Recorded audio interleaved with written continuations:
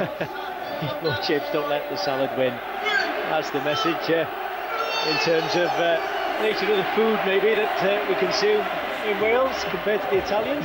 But it's the Italians who will restart. This is the Eat More Chips podcast. Grab your bag of chips, salt, vinegar, perhaps a battered sausage or a dirty pie, a bit of sauce cork on the side, and let's go!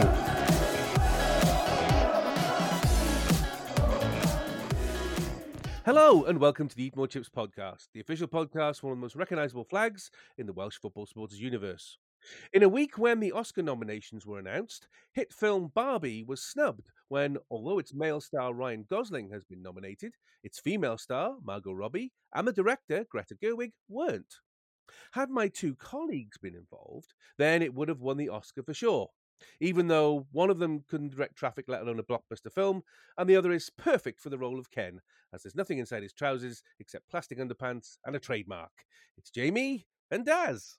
Hey, don't knock the trademark. It's made me a lot of money over the years, so don't worry about it. Listen, I'll have you know, my torso is the spitting image of Ryan Gosling, and I won't have any word said against it. So there you go. I've got a six-pack, he's got a six-pack. We are like brothers separated at birth. Yeah, more like multi-pack.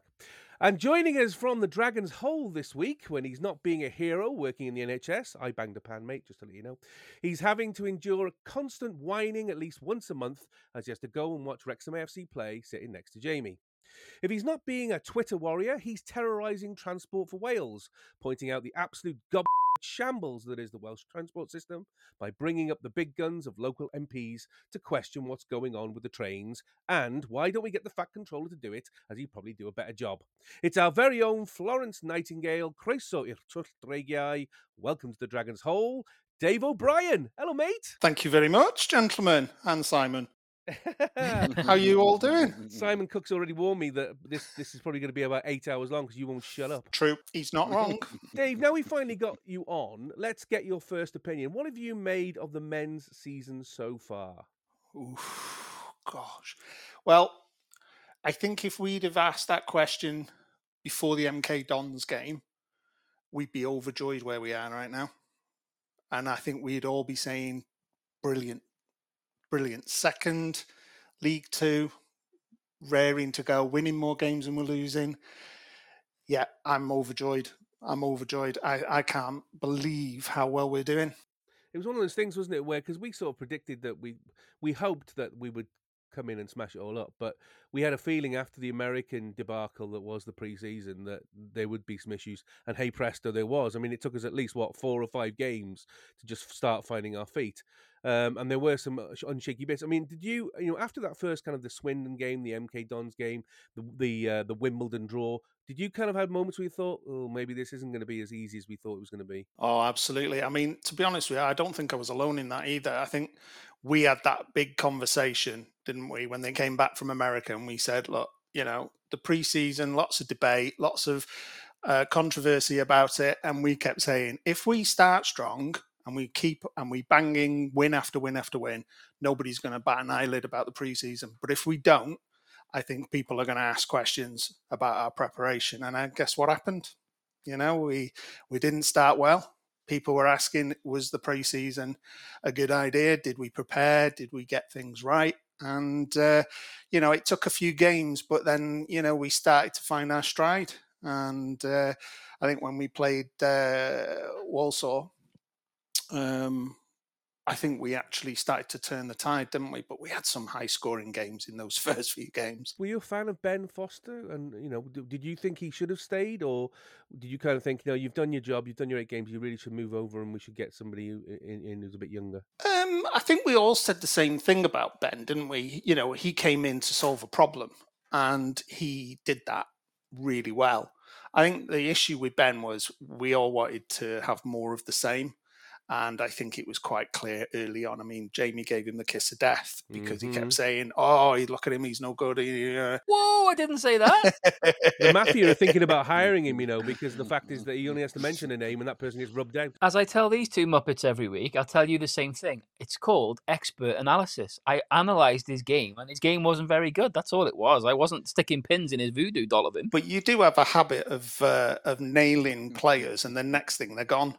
So Ben Foster, I think, you know what? I would have loved for Ben to stay. I think he was a character more than anything. I think what we don't see is what he did in the changing rooms and be off field. I think he was brilliant for the club, and I think he brought a lot to the team. But he recognised very quickly that League Two is slightly different to National League, and I think he held his hand up. I think he solved the problem. But if we hadn't have had Ben Foster leave, would we have got Arthur? Daz, news this week that Cymru Women will take on the Republic of Ireland Women in Dublin on February 27th. And the interim head coach, John Gray, will be in charge. Now, do you think this will be an important game as the first in the post-Gemma Granger era, or just a chance for the women to have a run out? No, I think it's important that that they try and rebuild the confidence that was started by the Germany game. I think I think there's definitely a manager to be impressed. It's just whether or not it's John Gray or whether it's going to be a new incumbent. But I think whatever this game produces, the new person's going to want to keep an eye on it. They're going to watch the films. They're going to watch the the footage of it and assess the progress. I mean, it's a shame that we haven't been able to find anybody before these this next round of games. Because I think that's part of the rebuilding process. But I'm also there's some sort of reassurance that they're also not rushing into anything by with a quick reaction. But I can't work out where that sweet spot is for it being too soon or it being a bit late.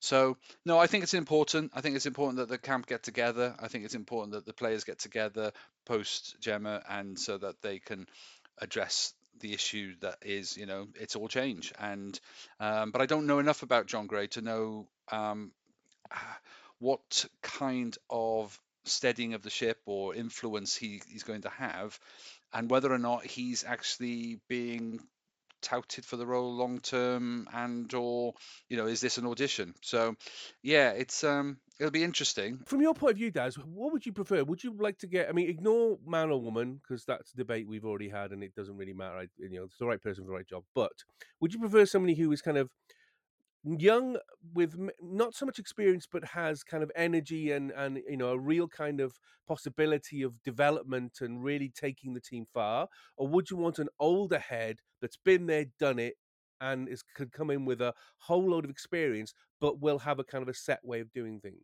I would like to. There needs to be experience, but I don't necessarily know that person will automatically have a set way of doing things. I think if somebody is that good and that experienced, they'll be able to assess the playing stock that they've got available to them, and assess what's the best tactics, best formation to get the most out of them. I think anybody who's just watched the recent games, I just think will see the potential. We've got some decent finishers, we've got some pace, we've got some youth in the side, we've got wisdom and maturity, and plenty of caps in a handful of players. So I do think that the person needs to come in, has to have some sort of choice word really, gravitas, or some sort of respect, because those players, you've got one of the most capped player ever, in our team. You've got one of the greatest Welsh legends in terms of Fishlock playing abroad, and our version, the version of Gareth Bale in the women's game. And these players will need not convincing, but I don't think we can sort of. I think youth might struggle to manage those kind of characters, and I think yes, it has to have some sort of weight, some sort of gravitas to their appointment and respect, because I think you should at international level as well. I appreciate for some people the women's game is a stepping stone to another level, which is unfair, because I think there are plenty of really good managers who have committed their loyalty to women's game and deserve to stay, and want to stay in the women's game. I think they deserve it. But there are too many managers that you've seen coach the women's team and then move over to the under 21s, or assistant to the men's team. And I think that's sort of a bit derogatory to the women's game, but I think that's changing. I do think more and more teams now recognizing the significant improvement and profile and the level of the women's game, and I think that deserves that respect. It's interesting. I see this week that Jane Ludlow has left Manchester City, and she's now head of sports development for USW. So I mean, there's a prime position for an ex-Welsh manager, ex-coach, ex-player with a huge number of caps to look at the talent in what's coming into Wales and the Welsh talent in what is one of the probably the premium sports university in Wales. I mean, that's a great person to have outside of the camp, if you like, but is a great reference for players, surely. Yeah, I mean, when you said that originally, I was thinking, ooh, is there a part-time role there? That she then also still, because we know what she's capable of. I know I sort of talked previous weeks about it shouldn't be a part-time role, but if we're going to have an interim manager, maybe it blurs the lines too much. Maybe it gets a bit confusing if she was to return, then people would expect her to stay. But there's somebody who could be a very quick and comfortable reset for us, but that might make it difficult for the next person, maybe. So you're calling her an old boot? No, just it's like that kind of thing. Like, who wanted to take over from Alex Ferguson, or who wanted to take over after any manager with a long history? Yeah, but Daz, the Alex Ferguson is funny because Man U are just imploding. That's hilarious. I'm trying to do this with a straight face, as the considered and informed pundits kind of offer. But of course, I'm pissing myself laughing over here. But there was a legacy there. There was a legacy of that thing, and I think this is where sometimes following in the footsteps of greats, and Jane Ludlow is definitely a great in terms of bringing us and dragging us into the modern era of the women's game, and Gemma has definitely had a part to play in all of this, but it is very difficult to follow in the footsteps of somebody that's been so successful, and it was a tough gig to take on, but you take it on and you know what you're taking on, and I think that's the sympathy has to be sort of very mildly attached to this, because you take these jobs on knowing exactly that. So I say I'm still disappointed, happy for Gemma Granger herself, disappointed in the way that it's happened, but the timing, we just got to get this bit right now. Otherwise, is it a step backwards? Do you think the FAW can do more to attract a better manager? It's a difficult one, that, isn't it? But when you say do more, are you saying offering better wages, increasing the priority of the women's game in the eyes of whether it's marketing? I don't know. There's quite a few things I think the FAW have done really well within the women's game, and trying to give it some parity with the men's, and it's improved vastly. It's still any women's game is a team I think is still going to struggle to match the men's team at the moment. That's just the way that the world climate is for this at the moment, but it's getting closer, which is really positive. Have the FAW done enough? I don't know. I think if they could find the money and they could make it an enticing gig, and that therefore we could have a better, wider crop of potential managers. Why? What do you think? Are you thinking lacking? Yeah, well, I mean, I've had the pleasure of going down to the Vale and the resources and stuff. There's a fairly decent infrastructure in FAW, isn't there, for football? So it's not about training facilities, it's not about passion. It's certainly not about ambition. But I just wonder what we need to do to kind of attract those kind of managers into the game, for the women's game in particular. That can take us to another level. Yeah, I think the obvious shorthand one would be to find somebody who's got previous international experience at another country, and we can bring somebody from outside. There is something we've talked on the pod about, the idea. There's something quite nice about Welsh returning to a Welsh former player, Welsh manager, but apart from Jane Ludlow, there aren't the names in the mix at the moment. We've got a generation of footballers come through yet, and then hopefully your Fishlocks or your Eagles, and they're the ones that may be in the future, but we've got a generation to go yet. So maybe it is about finding a big name and bringing somebody in that has coached, whether it's the Dutch team or the German team or Norwegian teams or something like that, who have done it at the highest level, make it an offer worthwhile and let them come in and bring all of that expertise with them. What's Bobby Gould doing? You know what? I just think is he on holiday with Vinnie Jones at the moment? I just double checking his diary now for you. Jamie, news this week that Luke McNicholas has signed a permanent contract with Wrexham to stay until at least the end of the 2026 season, which is great news. Whereas Arthur Okonkwo in an interview has intimated that he's not looking past the end of the season regarding his Wrexham future. Good or bad news on both of these? What do you think? I think the Luke signing was, I think, is good first and foremost. I think from what limited game time we've seen of him, he's looked pretty decent and certainly got potential. I don't think we've paid huge money for him, so that's a sensible one for me. The Arthur one is obviously it's the one we all want, isn't it? Earlier in January, there was a part of me that thought they might pull off a surprise and announce that they've signed him on a permanent in January. That's not looking likely at all now. And then particularly with his comments in that interview you're referring to this week, he understandably he's keeping his options open. And I think for us, I think, and I've said it before, and certainly after what he said this week, he wants to get the best deal he can, and that's understandable, isn't it? And I think the only chance we've got of potentially having a chance of keeping hold of him is if we get promoted. And even then, I'm not sure that would necessarily be enough, because the guy, in my opinion, is a championship level goalkeeper.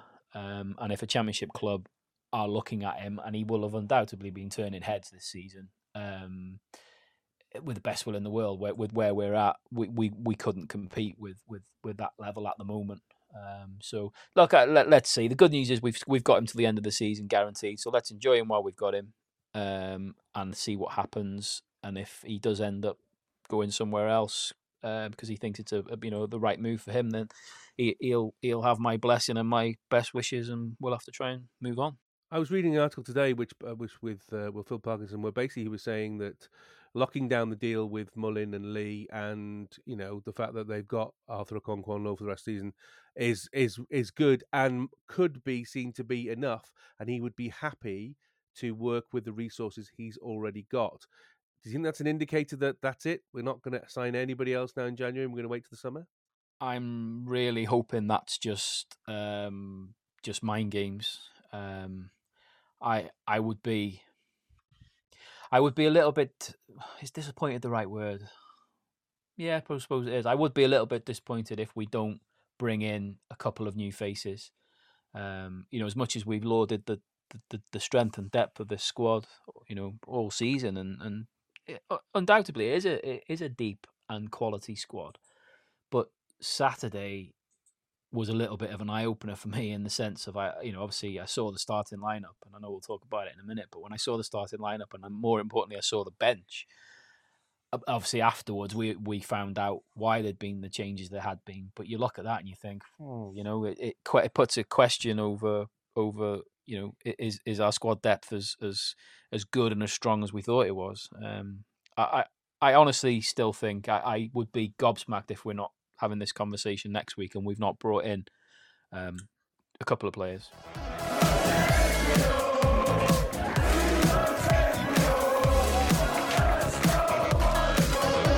Well, Wrexham ventured to the dark lands of South Wales to take on Newport County in the clash of the temporary stands. In a bit of a shock to Wrexham fans, Phil Parkinson was forced into changes due to injuries, with 4 changes made to the side that started versus AFC Wimbledon. Okonkwo in goal, Cleworth and Tozer back in defence, but due to a fracture in his foot, Tom O'Connor was missing and replaced by Will Boyle. On the wings, Jane McLean was back in, but due to a back spasm, Anthony Ford was replaced by Ryan Barnett on the right wing. Lee and Evans were in midfield, but following a head injury the week before, Andy Cannon was on concussion protocol and replaced by James Jones. Up front, Mullin was joined by Sam Dolby after Stephen Fletcher was out with a calf injury. With this many changes, Wrexham were bound to be a bit disrupted, and that reflected on the pitch. With the large home crowd behind them, Newport started very strongly up to the final bit of putting the ball into the net, which they seemed to struggle at. Wrexham, for their part, worked hard, but Newport penned Wrexham into their own half, leaving little service for the front two to create any meaningful chances. But Wrexham were holding the line and starting to get into the game until the 18th minute. Shane McLaughlin, heading towards the goal, was tackled by Boyle just outside the box. Boyle slid into the challenge, studs high, catching the player with the follow-through. The referee discussed a foul with the assistant on the sidelines and showed Boyle a straight red card. Boyle was gone, joining the ever-growing list of Wrexham players sent off this season. Wrexham were down to 10, and on 23 minutes, Dolby was sacrificed, with O'Connell coming in to reform the defensive shape. Wrexham even had a rare chance on goal, with Ryan Barnett taking the ball in Newport box and shooting just wide of the goal. Mullin also hit a speculative shot from very long range, but this didn't trouble the Newport keeper. Eventually, on 34 minutes, Newport took the lead. A cross from the right by Ryan Delaney was met by Seth Palmer-Holden, who directed the ball into the top corner of the goal. Newport County 1, Wrexham 0. Newport nearly made it 2 on 40 minutes, only for Okonkwo to make a fantastic save to keep the ball out. Second half, and Barnett was pushed forward to try and get Wrexham the goal they needed, but the game became bitty with Wrexham's numerical disadvantage and Newport's lack of good chances cancelling each other out. 50 minutes and Wrexham nearly caught out as they pushed higher, leaving gaps at the back. Palmer-Holden intercepted a very poor back pass by McLean to Okonkwo and was one-on-one, but hit the shot on the goal wide. There were a few decent chances either end, but any that Newport managed were handled well by Okonkwo in goal, keeping Wrexham in the game. 62 minutes and Ollie Palmer was brought on for Max Cleworth, pushing Barnett back to his starting position on the wing. 82 minutes and Jake Bickerstaff was brought on for James Jones to try and push for the equalising goal, but it wasn't to be, and Wrexham fell to their second defeat in a row on the road. However, due to cancelled games elsewhere and fortuitous results, Wrexham remains second in the league on 52 points, 1 point ahead of Mansfield in third, and 2 points behind Stockport in first. All three teams played 27 games. Jamie, I was a very cross bunny on Saturday, I can tell you. What did you make of this game? Yeah, it wasn't one. It wasn't one for the purist, was it? Yeah, you can't sugarcoat it any other way than it was a poor performance. You know, it was a poor performance. I think regardless of the sending off, which obviously we'll talk about in a second, but you know, even if you isolate that incident, if you look at what went on in the 17 minutes up to it, and then in the game after it, it wasn't good from Wrexham. However, though, I think before I kind of say anything more about the game and break the game down in any way, I think it is really important, I think, to just throw a little comment in about having some perspective on the defeat. You know, I've listened to some quite interesting conversations this week on different pods and things where I heard a debate about whether have we become an entitled fan base, which I just thought was quite an interesting way of putting it. And I think in some ways we probably have, certainly in the last 18 months, because we've been spoilt with what this team has produced and, you know, the success it's had and the football that we've seen. So I think in some ways we have become a little bit entitled, but we just need to keep some perspective when we do have a bump in the road like this. You know, it's going to happen, as we all know. You know, on here, you know, we've been football fans for a long time. You know, not necessarily just Wrexham, but we've been fans of football and we've watched football for a long time. It's how league football works, isn't it? And I think, you know, there comes a point when you start losing and drawing more games than you winning, where that's when you have to start looking at what are the problems, how do you fix them. But if you take everything into account with where we're at in the league at this point in the season and, you know, where we've come from, it's not the end of the world. You know, it's one of those things. And I just think it's important that there's some perspective kept in mind, you know, because we've lost one game. But yeah, the game itself was poor, wasn't it? I think, like I said before, you know, when that starting lineup came out, I mean, that quite famous GIF of the animated bunny looking all confused. Well, that was my face when I saw that starting lineup, because I was like, "What? What? Obviously, at the time of the announcement, the lineup was announced. Obviously, we didn't have the context then as to why the likes of O'Connor and Ford and Cannon were missing, that we then later found out. But you know, when I saw that lineup, I'm thinking, wow, that's not what I expected at all. And you know, I'd be lying if I said, oh, you know, as soon as I saw Boyle's name on the sheet, I was concerned at it, because I wasn't. You know, he's at the end of the day, he's a whilst he's not set the world on alight for us since he's been with us, he is still fundamentally he's a championship defender that came to us, and you've got to think there's a player in there somewhere. But as one example, but it was good to see Barney back, and you had to put faith in the team that he picked. But yeah, obviously the game got underway. It was a scrappy start to the game, and I think it showed what we were in for the rest of the for the game. Really, the way we started that game, it was scrappy. We gave the ball away way too easily. It was the Wrexham that we've seen a few times rear its head, and it's not a pleasant one to particularly watch. But second to everything, we were struggling. We were struggling a little bit, but then obviously the game changed on that red card, didn't it? The setup at 16th or 17th minute, because that just as it's going to, that changed everything. I mean, the sending off itself. So, look, I'll give you my opinion, and unless our guest has changed his, he made his feelings very clear on Twitter or X or whatever it is. But I'll give you my opinion first, and then you can tell me I'm right or wrong. But for me, it's a red card. I've had the benefit of looking at it several times, which the referee and linesman don't get. Obviously, again, we've talked about that before. Whether I like it or not, and you can give all the cliches you want about the game's gone, and what's he supposed to do with his leg, and he got the ball. You can say all these things, but in the modern game, whichever way you skin it, it's a red card, because he's followed through. He's made contact, dangerous contact with the player. Well, he's appeared to make dangerous contact with the player, and in my book, it was a red card all day long. Obviously, the referee's not seen it, because when you watch it back, he's not got a clear line of sight. So it's the linesman that's given it. But the linesman was convinced it was a red, and he had no hesitation.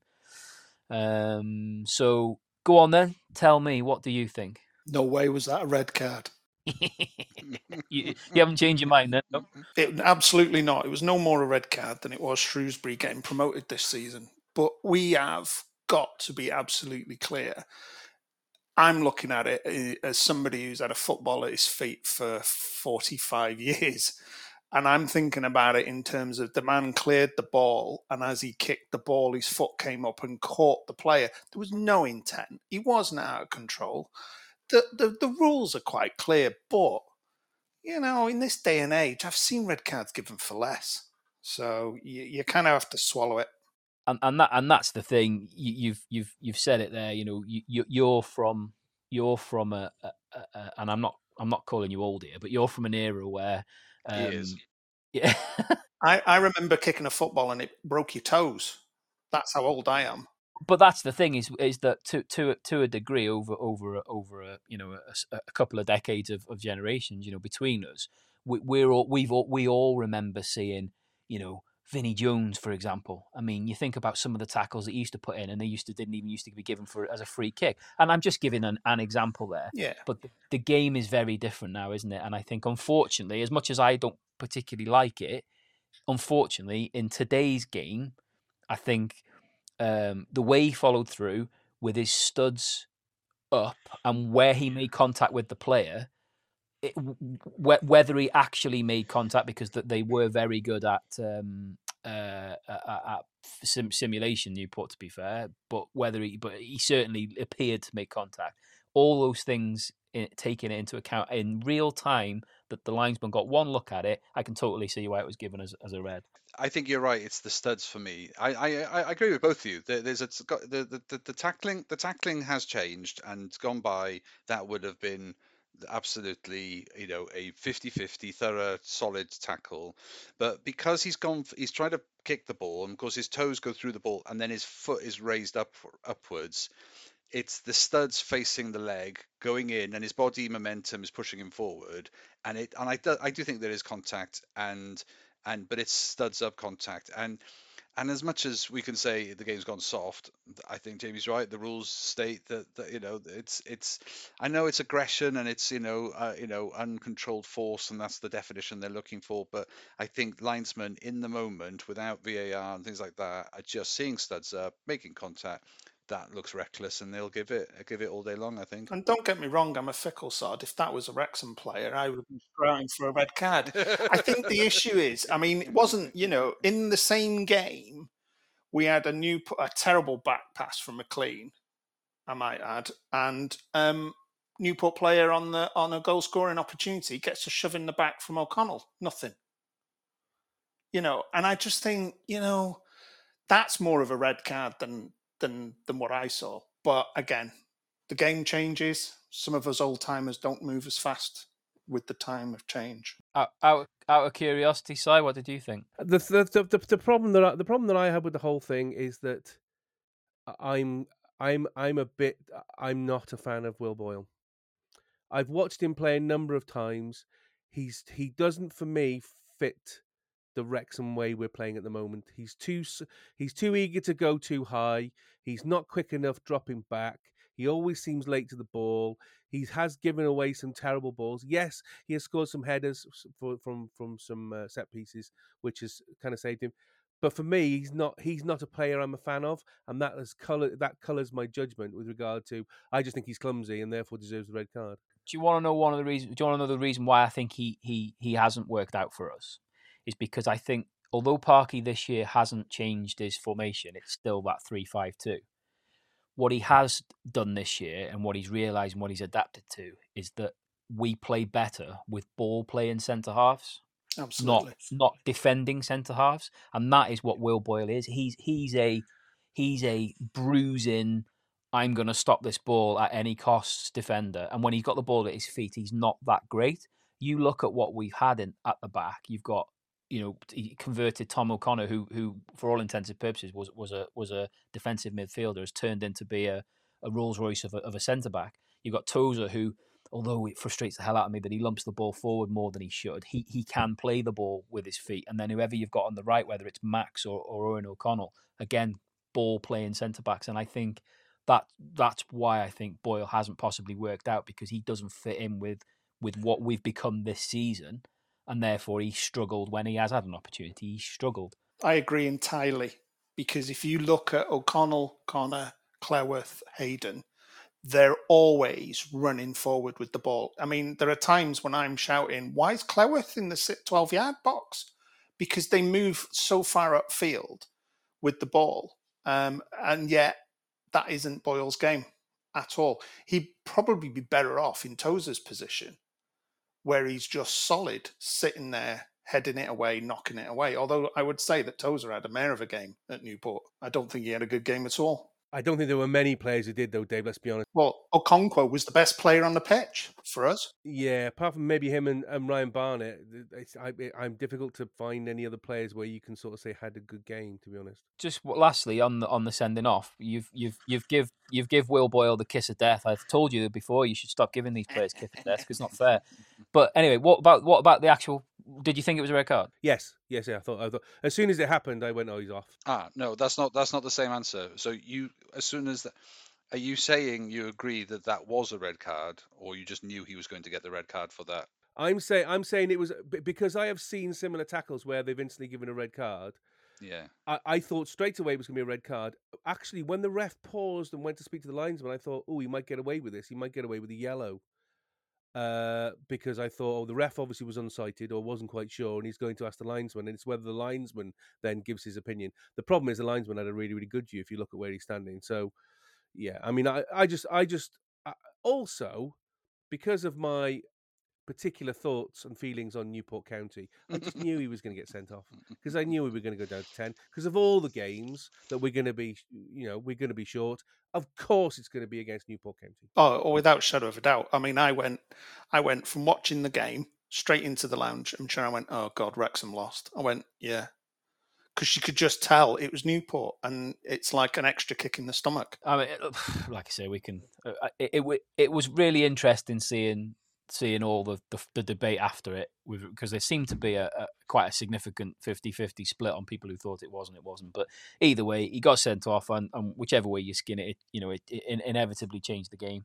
That being said, even though we hadn't had a great start and we went down to 10 men, we've had plenty of bloody practice going down to 10 men this season. So I was still quite optimistic if we could get our shit together that we could still compete in the game, but we just couldn't. We couldn't get into any kind of a rhythm. But there was that moment that Barnett is pretty much running down the wing completely, like from your own half, takes on every player that he could possibly get past, and then gets to the byline and pulls it back. And what was an amazing, brilliant 6 yards sort of ball, and there was, everybody was further back. So that was not long after the sending off, if my memory is right. So if you'd taken that lead then, I mean, that would have been a game changer. This is becoming my new catchphrase now. You're stealing my thunder, Mr. James. Sorry. I was literally just going. That was my next on my notes was Barney's bit of skill. To be fair, that was worth calling out. It absolutely was worth calling out because it was probably our best offensive moment of the game. I mean, it was prime Ronaldo type skill, wasn't it? And I wish seeing Barney going forward like that. I wish we could give him a bit more license to do that more often because he's such a joy to watch going forward. I mean, we've talked about him before, haven't we? But you're spot on. It was a mega bit of skill, mega run, and you look at it and you say, was it a poor decision with regards to where he put the ball in the box? Should he have picked out one of the players that was in the box, or could you throw a question mark at the attackers for not being, not committing to it more? I mean, it doesn't really matter, but that was a massive chance, and like you say, if we'd have scored there, then it's a different game. But we didn't really capitalize on that, or carry on with that momentum. We had that McLean incident, which Dave mentioned before. Which was no, sorry, it wasn't the back pass one. This was the little bit of argy-bargy with McLean, where I watching that unfold again. Difficult for me because I was watching it as a replay, so I obviously knew the outcome, that there was no other sending off. But when I'm watching it, I'm thinking if you're watching that live, I thought this was going to be the one. It looked like it was the one where we've seen all season. His temperament's always on the line, isn't it? He's quite clever. He uses all of his experience to play the opposition and the referee and the away fans to play right to the limit. And I genuinely thought he was going to cross the line on this little incident, but somehow he quite surprisingly he kept his cool and given the scenario, because to be fair, I thought he was gonna lose his head. And then as we went through that first half, we struggled to get any kind of a rhythm. We needed that half time to try and get a reset, but there was Arthur made one of his one big save in that first half, but obviously the Newport goal came, and that you can't, first and foremost, you can't criticize Arthur for it. I mean, it was a hell of a header. You have to be confident to be attacker. It was a fantastic header.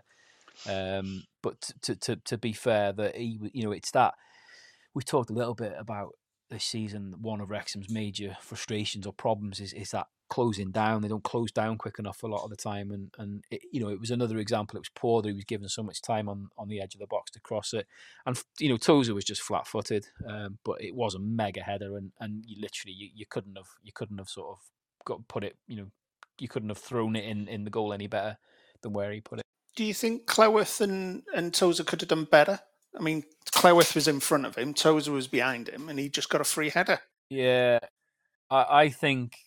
For me, of the two, I think Tozer probably should have and could have done better. If I'm honest, but that's not me being overly critical of him. I think, like Si said before, I don't think any player really came out of it with a glowing performance. I think sometimes you have to you can be critical all you want, can't you, to your defence, but sometimes you have to just tip your hat and say, the offensive player just got the better of him, and in fairness, he did. And cue shithouse celebration, which, to be fair, we'd have done the same, wouldn't we? So fair play. But then as that half played out, then the game was just fiddling to half time, and what was noticeable, which obviously Parky picked up on because he made a change for the second half was how isolated Mullin was. There was such a big gap between the midfield and Mullin up front, and as much as he'll run his socks off, all day for you, he or anybody else isolated up there on your own, you're going to struggle a little bit, aren't you?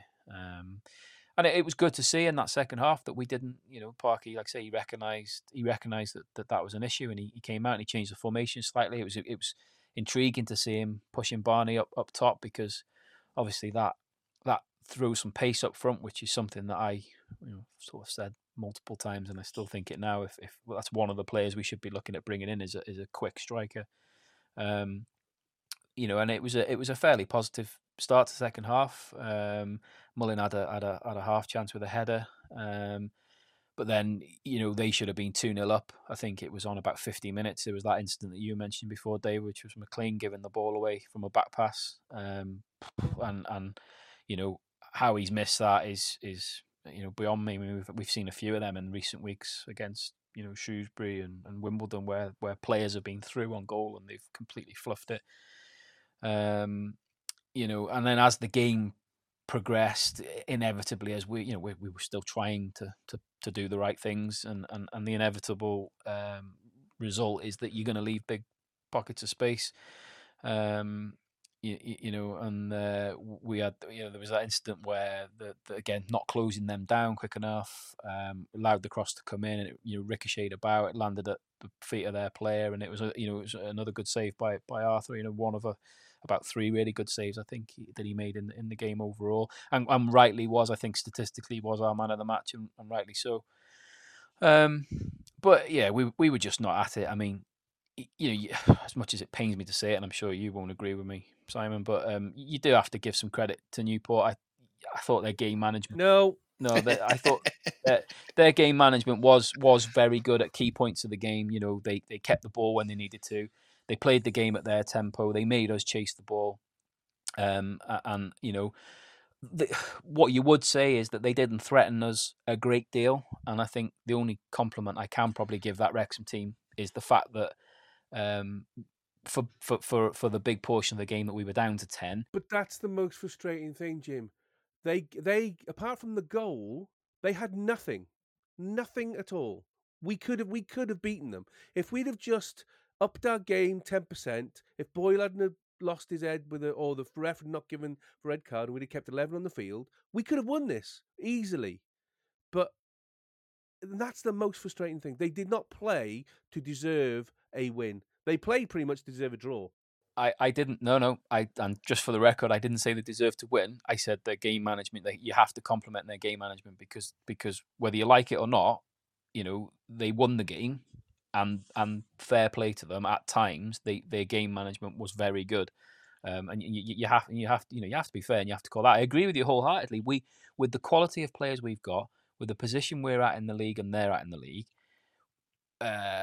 without Boyle losing his head, or even with Boyle losing his head, and what we've seen us do when we go down to 10 men in multiple other games this season. Well, that's different. Sorry, because I would say you should have, but the game I saw, I thought Newport deserved to win. I thought they were the better team. Now, whether or not they should have beaten you better by more by being a 10. Are we friends again? Can I just... No. All right, let me explain. Well, you can tell he's not a Wrexham fan, can't you? No. But let me explain. Right, when you go down to 10 men, then Newport should have been far, far stronger. I know it's supposed to be harder to play against 10 men, but Newport, if they had better finishing and stuff like that, but in their general gameplay, I thought they were the stronger team. And if you didn't know there was a man missing, you would think, oh, this is a balanced game. So it does say a lot to Wrexham's credit that they held Newport and held them at arm's length. There was very little in the second half in terms of goals. Obviously, no goals, but goals attempts, shot attempts. And I just think generally on the overall play, they were the better team. Whether or not they deserve to be in that position, that's different. But I think what I saw, I thought they were. I mean, were we unfortunate meeting Newport when we did, because they are on a massive high at the moment? They this Man U game they've got coming up on Sunday is absolutely dominating news down here. Yeah, they're playing for places in the team. So I think they probably, and if that's them at their best, then they're not going to get very far. Am I right that Newport's got the smallest squad with the smallest budget. Correct, yeah. And yet they were able to beat us 1-0. With a Bristol City loanee. That's who scored the goal. So I had a look at the stats on our page, on the Wrexham page. And if you look at the stats, you'd think we didn't even come out of the changing room. Yeah. Because 16 shots they had against our 4. We had 1 on target, they had 5. I mean, literally, we were just nowhere past the halfway line. So the big question then is why? Why were we that? But why were we so bad? Well, I've seen it before, haven't we? This is Accrington, and it's the away form. And I've said it before. Our away form could potentially be our undoing. Out of 13 away games, we've only won 4. Just park the away form to one side for a second, because that is something that does need touching on. But just coming back to Simon's question a minute ago about why. I mean, there's no hard and fast answer, but ultimately, it comes back to what I said at the very beginning, which is you can't expect, or you have to expect that you are going to have days like we had on Saturday, where we're not going to play our best. It is just football.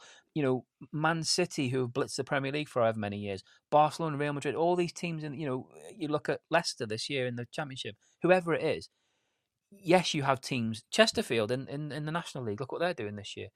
Yes, you have teams that have phenomenal seasons and play really well and get really good results most weeks, but you are inevitably going to have an off week. And at this stage, I would put it more down to an off week. Now, if we have a situation where we're 3 or 4 games on the trot and we haven't won a game for say 4 or 5 games, we maybe draw 2 and lose 3 or something, then it's a bit of a different conversation. But at this moment in time, and what we have proven already this season, is when we've had an off game, usually we come back from it strong.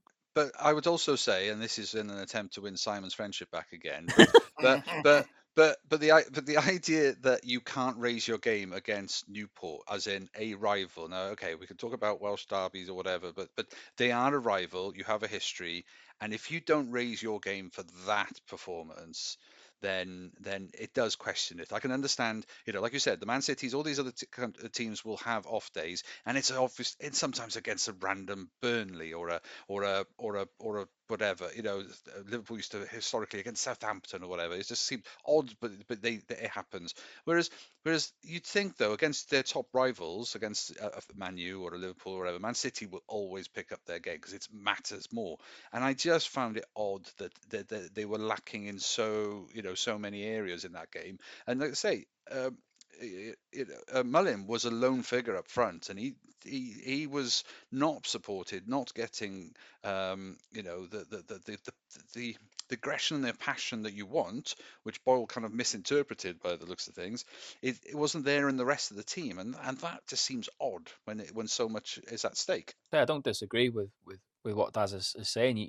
The players, and I we won't know, will we? Because we're not privy to the inside stuff. But you would hope that Parky and the management team and the players have had a good long conversation about the levels of performance, because you're right. The bottom line is it wasn't good enough. I accept that you're going to have off weeks, and that to me is what I would put Newport game down to. But you do have to have long, hard looks at yourself sometimes when you can hold your hands up and admit that your performance as an individual or as a player wasn't as good as it should have been. But as long as you're going to go out and try and correct it and rectify it, then I think that's all you can do. I mean, like I say, Christ, these people are human beings, and I'm sure we all have off days in our jobs. There's a high level of expectation on them because they're professional footballers. But I agree with you. You're right. There shouldn't need to have been any other motivation than the fact that they were playing a derby game. Again, I use that term loosely, but it was a derby game, wasn't it? And there should have been some motivation for them to be up for that game. And if anything, you'd have hoped that the sending off would have galvanised the remaining players on the team, and you would have seen like we've seen in the other games this year where it's happened and we've had a player sent off. It's kind of, well, maybe other than Stockport, it's galvanised us, and we've pushed on from it, but it didn't happen on Saturday. Well, Dave, you talked rightly there about our away form. That's our second away match now, where we have been, we've been soundly beaten, and the performance has been below a par that we would expect. The big question for all three of you: why? Why can we be so good at home and score so many goals at home, and yet we go away and it all falls apart? I think that's the magic question. I do wonder how much our fan base at the Kairos has to do with our performance at home. These are professional footballers, Simon. These are professional footballers. They've played on worse pitches than that. They've played on AstroTurf. They've played on better pitches. I think we are probably victims of our own home form success. You can't help but feel that every player gets an extra yard or an extra burst of energy when we're playing at the Kairos. And I think what I saw at Newport was a team that was always half a yard behind the ball, half a yard short with the tackles. They were out of position. Mullin was having to come really deep to pick up the ball, and they were just not there. They just didn't turn up. And I think every one of us, and I take Jamie's point, every one of us who've supported this team have been in worse positions than we are now. So you have to put it in context. We're second in the league, but the top 5 teams are divided by 5 points. And if it comes down to our away form, February, we've got 6 games and 4 of them are away. And I actually think the away form's our biggest Achilles heel right now. And I don't know what the problem is, apart from I wonder if we're so fixed on our 3-5-2 formation that we can't adapt to the advantage that other teams have when they play at home. Because Newport stepped up a level when they played us, and Accrington did the same. And actually, our 3-5-2 gets exposed a little bit. We've got no pace in that team at all. Even the wingers, I just don't see the pace, and we can't get in behind them all the time unless Mullin's on fire. Yeah, we've said, to be fair, I think it's valid, and we've I've talked about it on here, and I think we've had conversations about it before, not for a while, but when you're sitting second in the league and you're picking up more points than you're not, it's often hard to kind of brush it under the carpet. But for me, it is a concern that there is a bit of a lack of a plan B. It always has been. We're very rigid, we're very regimental in the way we play, and at the end of the day, anybody, nobody can criticize that because it's been successful. So, is it the prettiest at times? No, it's not. But it overall, it gets results. But as you progress up the leagues, and you're going to come, and as you're coming across better teams, better players, better tactical managers, and people with better ideas tactically on how to play the game, you have to be able to, like you just said, adapt to different scenarios. And we are, the only time really we've tried something different is when we've been down to 10 men. We stay very regimented in this formation, and that's the thing. And whether that's the answer as to why or how do we improve our away form, I don't know. It is a bloody it is a big question that we could do and find any answer to, really. But in the reverse to what you were just saying there as well, is that you raise your game when you're at home, and every other team is doing the same as well, and it's just whether or not they can do it enough. I do think that will always be that challenge, but you've just got to thank yourselves that you've got was it the best point home. I think you've got some of the best point home results in all of 92 teams at the moment. I think in terms of home form. So that's brilliant. But it just shows I can't see you being a million miles away from being a better away team, just because if your home form is generating that much success, and the formation works there, I can't see it being a million miles away from being in a good place to start winning on the road as well more often. I mean, that said, you are still winning away from home. You are getting draws. It's not losing every game, but it's a very strange inconsistency between the two from home and away. But I think that's the point, Daz. I don't think we are winning away. I think we're drawing a lot, but I don't think we're winning a match. We've only won 4 games away. all season so far. And I think what we're doing is we're coming away going, wow, everyone can live with the point. Point away is good. And I don't disagree. We're second in the league. Let's not complain too much. But is there an underlying problem with our away form where we go down to 10 men against Newport and we should still be beating them?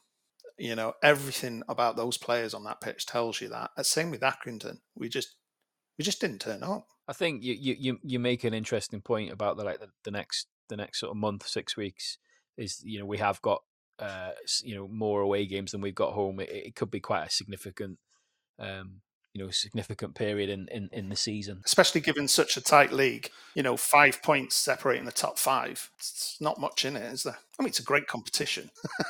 Well, Daz, the game against Newport also showed a similar type of pattern to all the games we've played, probably since Warsaw between Christmas and New Year, even home or away, where teams now are starting a very high press, pinning our wing-backs back and really putting the pressure on for at least the first 30 to 35 minutes. And it seems to take us that long then to get into the game. Do you think teams are starting to work Wrexham out? Is that the problem? Well, it's all very well being able to work out how to beat them, but then being able to deliver it is another thing, because high press is a very tiring and energetic, sort of tactic. You have to have incredible fitness to play high press successfully all the time, because if the defensive line is broken, you backtrack, you have to support. It's a gamble. That is a gamble if you do high press in that way. But maybe they can do it for half an hour. Maybe your assessment there is right. Is that maybe as long as they need to do it, because it then gives them the footing in the game they want, and they may be one goal ahead. They may be whatever, but that could give them the footing they need in the game to then see out the rest of it. But I think that's a strategy that not every team's going to be able to do, and maybe that's why you have got some other results and some more favourable results with other teams. But no, I think without the lack of pace up front means the threat isn't there to play into the space, so you can't just put the ball over the top and hope somebody runs onto it in that way, which is the released valve that most teams will have against a high press. And so it's a tricky one without changing the personnel in your team. You guys have talked at length about recruitment and transfers, and if you can get that different type of goal threat, then that will make at least defences think again, and certainly for the short term. It definitely seems to be that Wrexham, for the first 35 minutes, are pretty much asleep, and it takes that amount of time for them to then get into the game to a point where they can then start to put some pressure on the other teams. I mean, is it pace? Is that the problem? We talked at the fact that we have none. I'm not sure whether I would necessarily classify it as they're asleep for the first 30-40 minutes. I honestly think that in some instances it's a legitimate tactic that's deployed by Parky, in the sense that I think he knows that teams like to play against us with a high press. Most teams we see play against us, that have had, certainly the ones that have had success against us, have done it with a high press.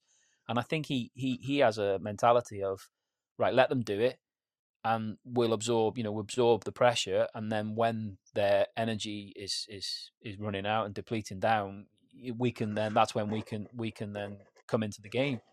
And sometimes it works and sometimes it doesn't. I mean, I've said before, I'd love to see us come out of at the start of games a little bit more quicker and aggressively at times, but that doesn't seem to be our game.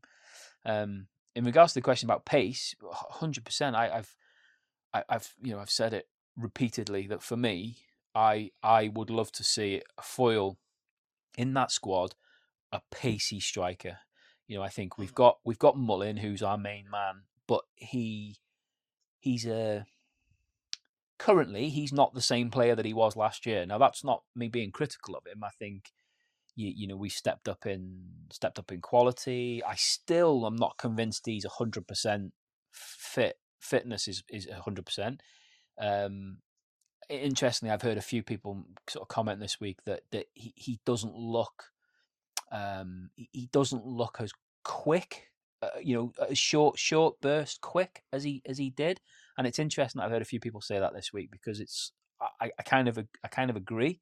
Now, but all that being said, he is still our number one striker, out and out striker. And if we need to do more as a team to get the ball to him, create more chances for him, because in recent games he's just been isolated. And I think in the National League he was able to create his own chances more than he's able to do it in League Two. So I think as a team we've got to do more to help him get the chances. But he's the main man. We've got Fletcher, we've got Palmer, we've got Dolby. All are in a similar kind of bracket. Very different players, but all in a similar kind of bracket, which I know sounds a bit stupid, but I know what I mean in my own head.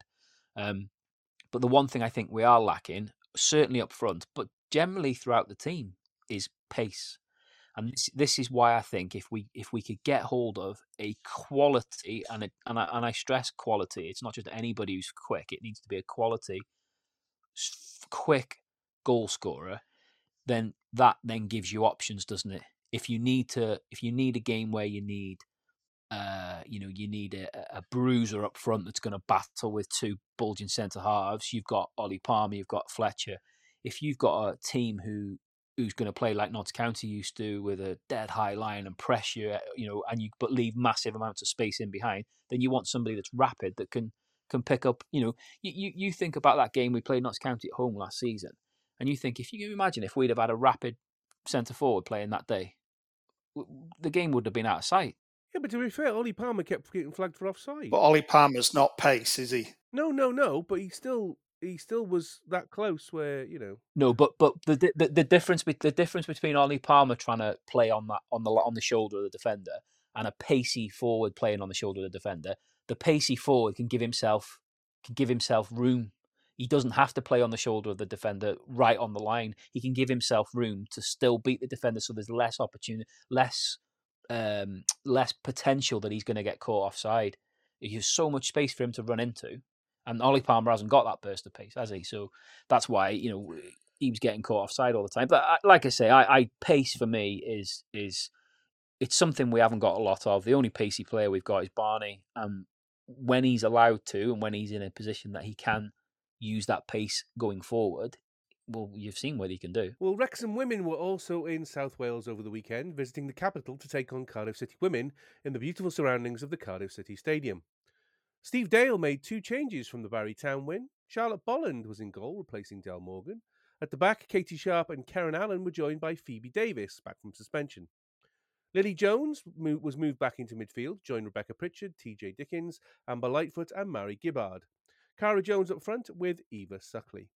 On a stormy Sunday night, Cardiff started strongly, getting a chance after only 3 minutes. Colley broke the defensive line and had a shot on goal, which was deflected wide off Karen Allen. However, on 7 minutes, Cardiff got their first goal. Colley again beat Sharp on a bouncing ball towards Bolland, who came out to the edge of the box.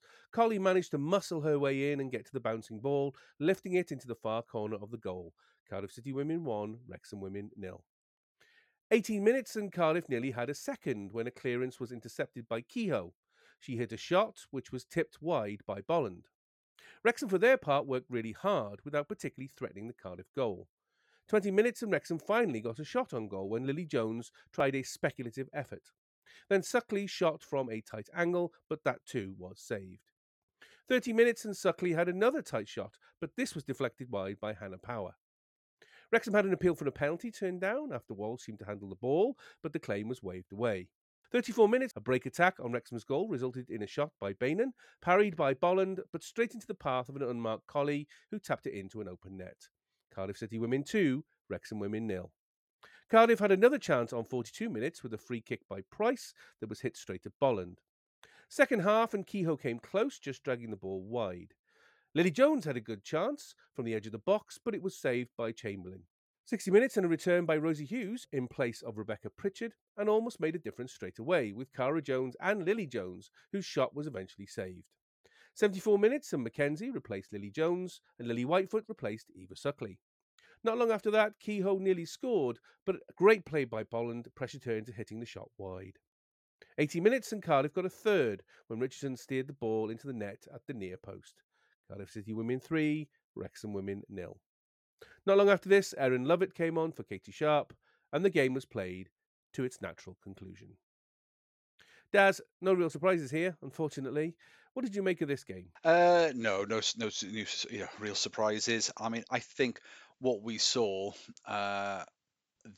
again was just Cardiff's dominance in terms of fitness and control. Um, just a brilliant team to watch at this level. So comfortable on the ball, playing it out from the back. Um, some really good wing play. Fionn Price is just phenomenal. I mean, the number of quality crosses Fionn Price put in. Uh, I hate to say it, but they should have been 6-7-0 ahead at half time. It was just gorgeous. The cross balls, dead balls, corners, the number of times. And I'm still amazed that the Cardiff players, they know they've got how good a crosser of the ball she is, and yet they didn't make the most of it. They must know she's got that good. They play with her every week. She was just incredible. So many attempts. So I think Wrexham have to be very grateful that the rest of the team weren't quite as in tune with her. But no, I just think that their quality on the ball, their calm, measured passing, they've got some quality up front in terms of Molly Kehoe, which we've talked about before. But yeah, Collie was the star, obviously, the game this time around with her 2 goals. I mean, the first goal, yeah, it's that classic, the ball bouncing, catching somebody off guard, not sure where it is. It was just the fact that the attacker Collie was on the shoulder of the defender, making sure nothing was easy, and fair play. Took a swipe at it, lobbed the keeper, and it trickled into the goal. I mean, Bolland all night was coming out of her goal quite sharply. Was that a mistake for that one? Do you think she should have stayed more towards her line? Yeah, I think in those moments, the defender is, at least when the defender and the attacker are like that, so close. I think you have to have a certain amount of faith that your defender is going to make it difficult or get there first. I think as soon as you start coming out like that, yes, narrow the angle, make it difficult to score, but coming so far away. And they're so fit, they're so fast. So the chance of Collie getting to that ball first was pretty high. So I just think that was naivety. I think particularly. And then the second goal again, the goalkeeper parries it away. I mean, it wasn't a stinging shot, but it was a decent shot. And as with all goalkeepers are taught, you're supposed to try and save and push away, but her save just pushed it straight into the path of Collie, who very neatly and very calmly slotted that second one in, really. And then the third one, again, by that point, I think they realised that the game was out of their reach and stuff like that. So you could forgive them a little bit, but it was so obvious. It was. I'm not saying it was an uncomfortable watch, but I did find myself enjoying watching the Cardiff team because I just thought they were really, really good. Now, what I do have to say was, though, that there was a moment, of course, when Rosie Hughes comes on, and it felt like almost like an immediate change in the energy. There was like an immediate. I mean, I don't know if it was coincidence, but then their first proper attack for some time came about as she was on the pitch, and there was a couple of those, and then it ebbed away again. So I think that's got to be a positive, that you've got back to fitness levels getting back to normal for Rosie Hughes. That's what you want to see, because she then generates a very different threat up front. You've been talking about the men's team. Just by having that threat, and the defense have to play a very different game than the very comfortable game they were playing against the attack that they had in front of them. So you've got that potent threat, plays through the lines and is physical as well. Then I just thought, Cardiff genuinely had a really easy time of it. And it's a shame because you've got some really good players in the team doing a really good job, but I just think, like the likes of Mackenzie and things like that, they were absolutely outshone by some of the Cardiff players. Sarah Watkins and stuff like that. She just looked brilliant baller. So I don't know. It was I don't watch Cardiff that often, but just seeing them play, and you can see again why they're the unbeaten team, and why they're marching on in every competition. And it's going to take something very special to beat that Cardiff team. And unfortunately, and again, I don't know if it's the occasion, playing in the Cardiff City Stadium. The Cardiff team have done it before, and obviously enjoyed the opportunity and the experience, and they're hoping to do it a lot more often. And on that result, why not? Whereas perhaps the Wrexham team haven't played at the racecourse as many times, and it's a very different type of stadium again. But were they overwhelmed by the occasion? I'm not sure. It's hard to tell. But they felt it did look very comfortable, and I'm afraid Wrexham were, a little bit out of their depth, I guess, against a really quality team. Dave, have you managed to see the women's side much this season? I have. I've mainly on the TV. I went to the first few home games. I went to the opening with Swansea at the Rock, but other than that, I've generally tried to watch it. I think Daz sums it up perfectly. I think Cardiff are the benchmark of where we want to be. I think you're talking about a Wrexham team that came up to the Premier, and for the most part, most of the team is still there. I think that we have to recognise the void is quite large, or it feels that way. But you couldn't fault the players on the pitch. They gave their everything. It just wasn't going to be enough. And that you couldn't necessarily be too disappointed about that defeat because of the performance they put in. But I think you're right, Daz. It's a different team when Rosie's on the pitch. She brings something different, and I think every opposition knows it. But I just think, let's use this as Cardiff is the benchmark we aim to be, and get to. So we know what we need to do now. I also think that in the same way as the men's team, you can't underestimate the significance of being a promoted side. I think we have to really reckon. There's no given right that either of these teams should be at the top of their respective tables. And this, particularly with this women's side now, who have come from a very, very particular league, non-league, amateur version of the game to a semi-pro version of the game. There's a huge shift, and Cardiff and Swansea have been doing it for a lot longer. And so for them to even be, so close, even to be third and really pushing Swansea, I think is absolute testament to what a shift and a whole change in level that the team has achieved. But it's still that much shorter again of Cardiff, and you're right, it is a benchmark, and I think that's the exact word to describe them. I mean, Dave, how impressed have you been with the women's side with their first season in the Premier? I mean, to be honest with you, I've been impressed with the women's team in their promotion season as well. Taking on teams with a sense of expectation that they were going to win, and then they get promoted, and they've come into a league which again is another level. They've become semi-pro, and most of the players are those players that have come through with us. So we haven't brought in a massive amount of new players, but you can definitely tell that we lack quality in the depth of the team. So you look at Cardiff and the way they were moving that ball around, and Daz mentioned about Fionn Price. They're not just relying on a striker with 100 goals. That there's a depth in the whole team. But I would argue that you cannot be disappointed with the Wrexham women's performance. To be third in their opening promotion season, it's a bit like the men's. You can't argue that we wouldn't be in a better position than second on our debut into English football again. You have to put it in context. But I do think the void's a bit bigger for our Wrexham women's team. So, Dave, you're women's manager. We're in transfer window season. Money's not an object. Where would you shore up the team right now? What does the team need right now to start that push? I would say that our left back is a position I would strengthen. I think we are going to be absolutely gutted without Doran. I think she's a big loss in the middle.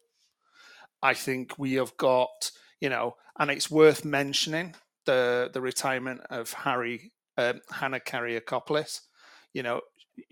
Everybody was praying that she'd return because I think she would have brought some seasoned veteran football to the team, but she's not going to come back. I think you have to build on where we're needing strength, and I actually think we need a little bit more in that centre midfield, just a little bit extra, so we can have the likes of Lily and Lightfoot moving up the pitch.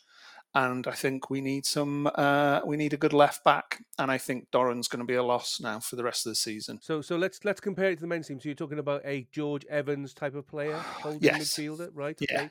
And actually quite tall. I would say if you can get quite a tall.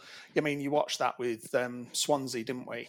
They had that kind of, I can't remember her name now, but she was quite a solid centre midfielder, and she just moved the ball out all the time, and she was solid. That's what we need. And then left back wise, you're talking about what? Are you talking about a winger, a la? Yeah, I'm Mendy not. Or Well, Barney or Ford. I think when you start talking about the new Saints game, I think you'll know just how Lovett struggled on that wing. Yeah, she's no pace, has she? And I think that's what you're missing is pace. You need someone like Pritchard who's just going to run up and down that wing. And I think that's what we need on the left. We need that, a bit of pace and a bit of sustainable endurance. Well, Jamie, we mentioned it a little bit earlier. Cardiff have absolutely blown everyone off the park in the league, particularly Wrexham, who have now suffered 3 heavy defeats at their hands. I mean, can they be stopped this season, or are they going to get the treble? No, they are going to take some beating. I mean, you'd be brave to say that they're not going to win everything that they're in. The lads have both summed it up perfectly. At the minute, they are the term benchmark was used. They are undoubtedly the benchmark for everybody else in the league.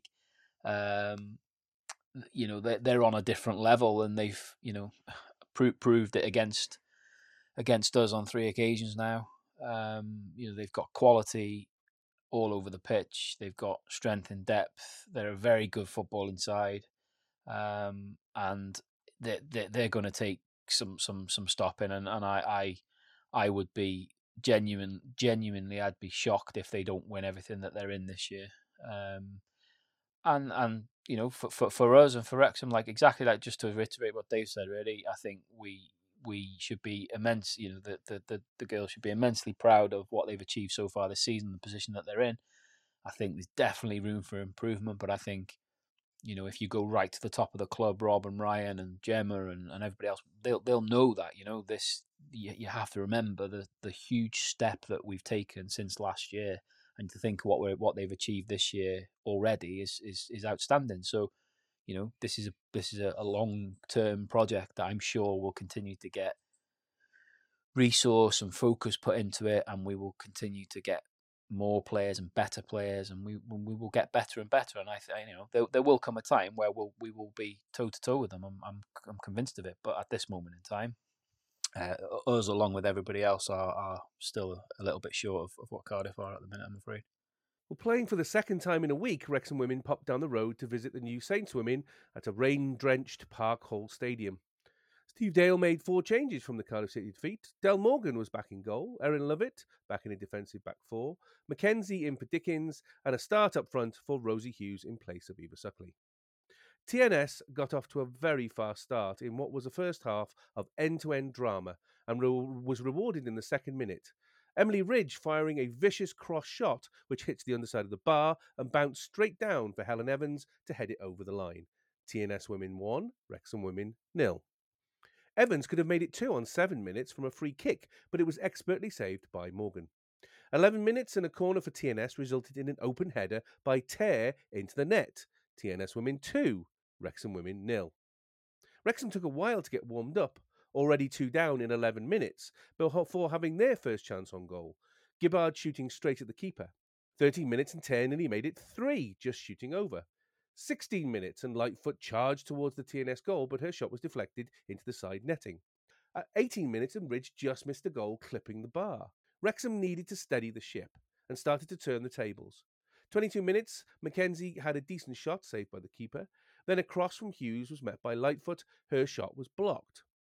24 minutes, Davis from midfield hit a lovely pass to Hughes, who shot early and straight at the keeper. You could feel that a goal was coming, and on 27 minutes, it did. Corner to Wrexham, Lily Jones swung the ball into the box, met by Karen Allen, and into the bottom corner. TNS Women 2, Wrexham Women 1. Wrexham continued to pile on the pressure.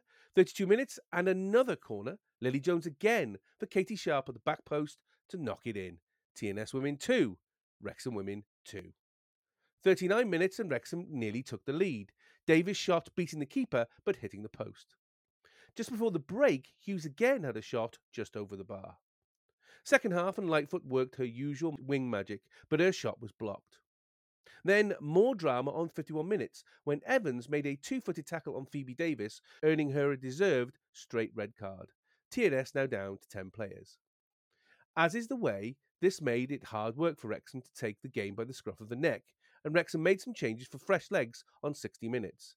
Pritchard came on for Lovett, and Dickens came on for Lily Jones. 65 minutes, Neva Suckley came on for Rosie Hughes. 70 minutes, and a vital header off the line by Katie Sharp stopped the home side taking the lead. The game became really tense as each side had chances. Eventually, on 74 minutes, Wrexham finally, for the first time, took the lead. Pritchard with a cross that had a wicked spin for Gibbard to tap it in.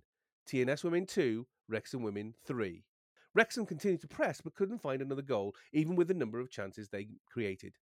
86 minutes and Ruby Jones was brought on for Lightfoot, and Wrexham continued to press the 10 players from TNS, with a number of chances well into injury time. Wrexham finished the week still in third place, 4 points ahead of TNS, in fourth, with a game in hand, 9 points behind Cardiff at the top. Wrexham are 10 points safely in the top half, with only 3 home games remaining. Daz, what a game this was. Not sure if you managed to see it? No. I was going to ask you how was it? I couldn't find how to watch it anywhere. TNS streamed it for £5 to watch the stream. Oh well, I'm not giving my money to TNS. Sorry, guys. I Sorry. had the same feeling. Because it's too close to the border for me. No, I read the write up and obviously you've given the bulk of the detail in that, and it sounded like quite the interesting first 20 minutes, half an hour, whatever, how they got themselves into that position, because everything else, when you read the report, it just talks about how dominant they were, and obviously the comeback was impressive, and then that they continued to push on. So it feels like it was a game where Wrexham shouldn't have let them get that lead, so certainly not a 2-goal lead that early on, because it would have then obviously led onto a far more comfortable game, be the dominant team that they should be and clearly are. I've seen some photographs. I've seen the crunching tackle that led to the red card. You can just see poor Davis's standing foot is there, and she's kind of it looks. I don't know if it's two-footed slider. Is it something like that? That was definitely a red card. If you have any doubts about the Boyle red card, there are no doubts about this red card. That was definitely a red. Absolutely, 100%. Yeah. So the photographs looked. Yeah. I mean, it could have been a lot worse if she'd had all the body weight on that leg. It could have been a proper leg breaker by the looks of things. So yeah, not good to see. I mean, watching the game, basically TNS, I think we're told, go out and blitz them. Absolutely blitz them. Don't give them a second to gather the game. Go at them, push hard, use all your energy in the first 20 minutes because you'll get a lead and then we'll defend. And that's what they tried to do. And it nearly worked. And I think if they'd have stayed with 11 players on the pitch, they might have just about got the draw. The red card changed it. But you could just feel the flip at 51 minutes when she goes off. Just like suddenly Wrexham thought, this is within our gift. I mean, she clearly is an important player to them as well, by being involved with the goals and stuff like that. So it's not just about her tackling or defensive play. You miss the threat as well if she's that kind of player that she gets about the park, and yeah, you lose a significant player. But when you then give that momentum over, in such a way. It's the rest of the team are probably going, thanks, thanks for that. I mean, Jamie, good to see Rosie Hughes back, although 2 of the goals were from set pieces and scored by defenders. So I'm not sure what you want to say about that. I mean, how impressed are you that Wrexham came back from being 2 goals down to win? Oh, it is impressive, isn't it? I mean, it shows it shows a great attitude and great resilience. It mirrors a lot of what we've seen on the men's side over the last couple of years. It tells you a lot about the attitude and the temperament of the set of players to be 2-0 down, but to still sort of roll sleeves up and get back into it, albeit like you said, the sending off had a big impact on the game. But yeah, they've proven this season that when the knocks come, and there have been a few knocks, they've proven that resilience. Like we talked about before with the men's side, that they've usually responded and rebounded quite well when they've had a bad result. The women's team have done exactly the same, and okay, it maybe wasn't the prettiest of wins, but at the end of the day, it doesn't matter, does it? It'll go down as 3 points, and that's all that matters.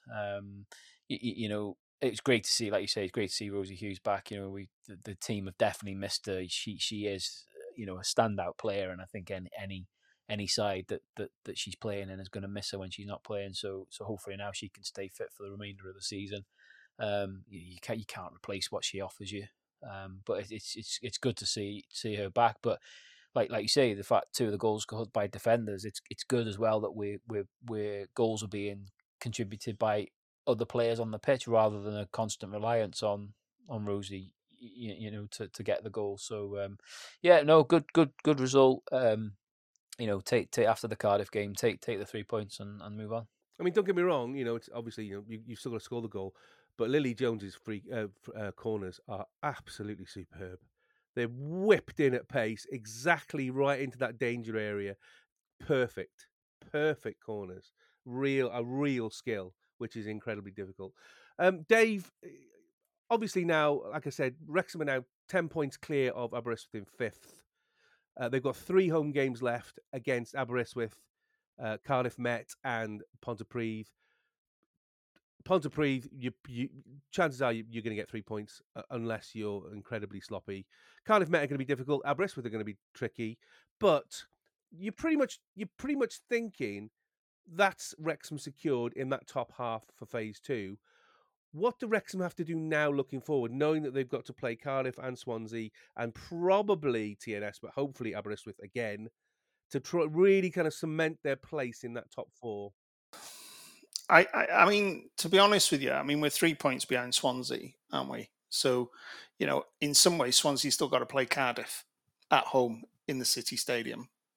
It'll come down to goal difference. But you're right. I think this is where Wrexham want to be. They want to be mixing it with the top teams. So I think we'll rile. I think we'll love it. I think my expectations are not going to be high. I think, I don't expect us to beat Cardiff. I do think that it will be a great, what's the word? Signal for the seasons to come that Wrexham are coming up and mixing it like they are. So I think we should be very proud, and I think we'll be up for it. I think if we end up playing TNS again, the Shropshire-based team, I think we could see some really good football. Well, yeah, the match last night was anything to go by. Absolutely, it was far more like interesting than game. The other 2 games. Yeah, absolutely. Yeah, absolutely. I mean, what would you be happy with right now? Second? Who wouldn't be? Given where Cardiff City are, I would kill for second.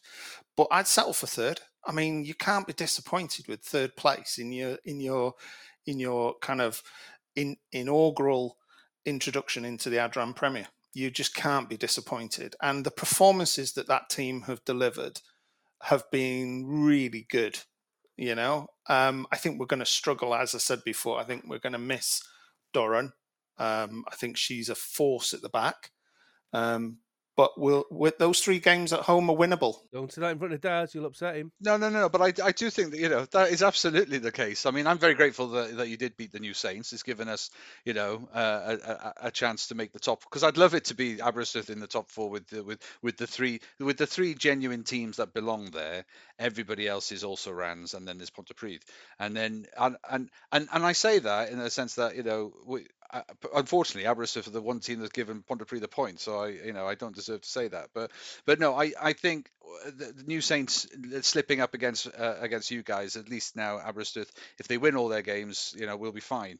You're safe though, Simon. The point, you've got 3 games to go and you're 10 points ahead. So I know we've got a game in hand, but one of those is against you, and one of them is against New Saints, and we've got quite a trickier run in. So I think you're perfectly safe in the top 4. I think you're right. You should be looking up Swansea's heels. But from TNS's point of view, they've got to play Swansea away yet. Yeah. So that's that potentially a points dropped, and you're 4 behind. Well, I mean, it's the last game of this first set of 14 is New Saints against Aber, and the last game of the set for Swansea and Cardiff is Cardiff Swansea. So there's 2 very tasty games in that final game of the first set, and they're all kicked off at 5:10. They're all kicking off at the same time as well. So yeah. It'll be an absolute belter of a weekend, definitely.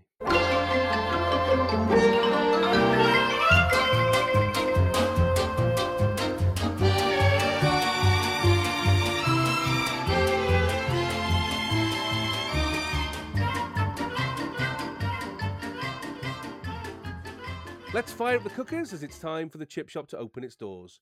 Jamie and Daz are ready to fiddle the till, so first into the fryer, it's Aberystwyth Town Women.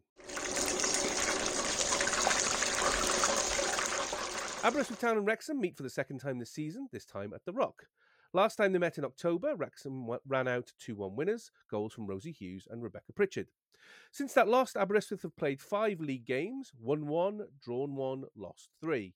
A 4-0 loss at home to Swansea, 4-3 loss away at TNS, a 2-0 win away at Barry Town, a 5-0 loss at home to Cardiff City, and a 1-1 draw away at Pontypridd United. Aberystwyth sit 5th in the table with 3 wins, 3 draws, 4 losses, goal difference of -4 and 12 points. 10 points behind Wrexham, but with a game in hand. And the chips are done. Daz, difficult one for you, this one, I know. Have you been really disappointed that Aberystwyth haven't finished the year the way that they started? Well, I think I was pleasantly surprised that they were achieving so much at the time. I think we have to put it into context. They are not in the same league as the other 3 teams. We've said this many times. They're not getting paid the same. They don't have the same kind of contracts. There's the committee members are all volunteers. I mean, everything about it is amateur in that way. But what you have to be impressed with is that they've got player after player coming through their academy system, through the youngsters, and they're building a team with a lot of youth. It's just whether or not they can keep them. There's some real talent, and the danger is when you've got that talent, then the clubs that do offer contracts and do offer a more sustainable opportunity to play the game is going to become quite alluring, and so that's going to be their biggest challenge, I think, is to keep the players. But no, I'm not disappointed. I think I've been disappointed with a couple of individual performances or games where we would have hoped that they could have the consistency. And certainly giving points away or not getting the 3 points against Pontypridd might come to bite us, because I think it would be great. I genuinely think it would be a great achievement if they make 4th and then get to play the second part in amongst the likelihood of getting a very challenging game every week could be demoralizing, but you are playing against the top level, and that's where you want to be. You want to be testing yourself against the best. But it's going to be a tight run for the 4th, I think, as we said, and this is the beginning of it. But I do think, from Wrexham's point of view, I do think that this is arguably the toughest game you've got coming up. I think obviously you've got Pontypridd. I think your last one is Cardiff Met. Cardiff Met, is it? yeah. So I do think that this is the hardest, but you've still got 2 more games to get your additional points, and then you're safe. You only have to, let's just say, you only have to win or even draw 1 more game, and you've got 3 to do it from. But I would like to think that Wrexham have still got plenty. Plenty in them to beat Aberystwyth. I think as much as the recent games have been either demoralising or challenging or what have you, if you think of like a 3-0 defeat to Cardiff, but I think we've said they played well. The comeback against TNS must put them in good spirit, and they must feel that they can achieve. But a team like Aberystwyth will see TNS's performance and think, okay, they are match. We can match them. We can potentially do that. And who knows? I mean, to say Aberystwyth did get a draw against Cardiff City. They're the only team to get points from them. So we know they can be disciplined. We know they can be organised. We know that they can get good results. It's just whether or not at this stage of the season, with the couple of injuries they've got, the fatigue setting in, or what have you, it's can they sustain it against another quality team like Wrexham? Jamie, Wrexham playing 3 games in 8 days plus the travel from South Wales. I mean, do you see them having any difficulties in this game? Yeah, I mean, it's not going to be a walk in the park, is it? I mean, the like you've just said, 3 games in 8 days is going to be a tough ask, and anyway, because as we've said before, we're not blessed with a massive squad, and obviously we are ravaged with injuries at the minute as well. So it'll be a lot of the same players playing again. And like Daz said, Aberystwyth are no mugs, so I do anticipate it being a tough game. It's not going to be an easy game, but it's one that I still think Wrexham can win. So, time for the salt, vinegar, and sauce cork. Daz, what's your score predictions for Wrexham Women versus Aberystwyth Town Women? Yeah, it's a tricky one, this, because Aberystwyth don't score many goals, but they don't concede many. In terms of the top flight teams, that the top half teams, they've conceded way fewer goals than the New Saints, but they've only scored 13. It's just and then Wrexham scored 24. There's a gulf. So I think there's going to be 1 goal in it, and I've got 2 options here, but I am going to go with my revised. I'm going to go for 1-0 Wrexham. I think it's going to be tight, and I think Wrexham 1, Aberystwyth 0. Jamie, what's your score prediction for Wrexham Women versus Aberystwyth Town Women? Wrexham 2, Aberystwyth 0. And I'm predicting Wrexham Women 3, Aberystwyth Town Women 1. Aberystwyth's form has dropped off a cliff. Wrexham midweek win will give them some confidence, plus we're home, equals what should be a simple win for the Dragons, although Aberystwyth have got a result in them, and I would possibly expect a bit of an upset. So let's wrap those chips up to keep them warm. And next into the fryer, a much anticipated dish. It's Blackburn Rovers. Wrexham fans will need to wait until Monday night to see them play in the round 4. Wrexham fans will need to wait until Monday night to see them play in round 4 of the FA Cup, as the team, plus over 7,000 fans, will travel to Ewood Park to take on the Riversiders. Wrexham have made the 4th round for the 2nd year in a row, defeating Mansfield Town 2-1 in round 1, Yeovil Town 3-0 in round 2, and Shrewsbury Town 1-0 in round 3. Blackburn Rovers are currently in the EFL Championship, 2 leagues above Wrexham in 17th, with 10 wins, 3 draws and 15 losses, a goal difference of -12 and 33 points. Blackburn have a proud history in the FA Cup, winners 6 times and runners-up twice. They were also Premier League champions in 1995. This year, Blackburn joined the competition in round 3, beating League One side Cambridge United 5-2 at home. Wrexham and Blackburn have met 14 times before, Wrexham winning 3, drawing 9 and losing 2. They've last met in a 1-0 loss at the Racecourse in 1982. Blackburn are favourites to win this one at 13-20. Wrexham are 4-1 and 7-2 the draw, with the most likely score a 2-1 Blackburn win or a 1-1 draw, both of these at 8-1. And the chips are done. Jamie, you'll be there on Monday. What kind of a game are you expecting? It's a tough one, this, isn't it? I mean,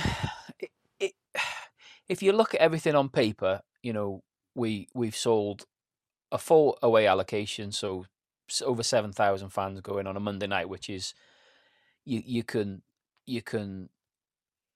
all the criticism that's leveled at Wrexham, the Wrexham fan base, certainly in the last 12, 18 months. Where were you when you were beep, and all that jazz? It's irrelevant, isn't it? Wherever for people to go in that number on a Monday evening to go and follow and watch and support Wrexham is fantastic. And as is being reported at the minute, supposedly we've sold more away tickets than they have home tickets now. I'm expecting that to even out, but I think it's going to be whatever happens, I think it's going to be a fairly even attendance, which is crazy to think. But we're going to have a massive crowd. We know our pedigree in this competition, not just in recent last year and in recent times, but the history of all the big games over the years. Birmingham, West Ham, obviously Arsenal. We've got a rich history in this competition. We love the FA Cup. We've got quality players, regardless of who plays, regardless of what happened against Newport. Blackburn are struggling. They're 17th in the Championship. They're not in great form. They've got some considerable defensive weaknesses, from what I've kind of heard and read. So, all taking everything into account, and on paper, you'd say an upset's on, but it's never that straightforward, is it? What kind of game do I expect? I mean, for me, I still class this as a free hit for Wrexham. At the end of the day, regardless of where Blackburn are in the Championship, and regardless of their form and their recent form or current form, they should still be the favourites. Being a team two leagues above us. If we go there and we lose, as long as we give them a game, you'd expect that. If we go there and win, I don't think anyone would be surprised about it either. So I do very much see it as a free hit, and I think for me that's the key to it. Is if we, as long as we go and we give a good account of ourselves, if that's enough on the night to get the job done, whether that's a win or a draw to bring them back to the racecourse, then happy days. But if we do lose, as long as we give a good account of ourselves, then I'll be happy with that. But you'd have to say that the players should be up for it. They're there for the beating. Daz, bookies make Blackburn out and out favourites, bookies make Blackburn out and out favourites, but their form is not good at the moment, as Jamie said. Are the bookies wrong and an upset likely?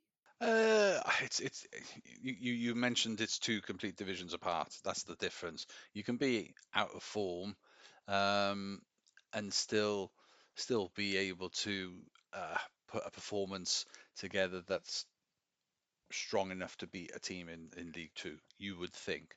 But that's the magic of the cup.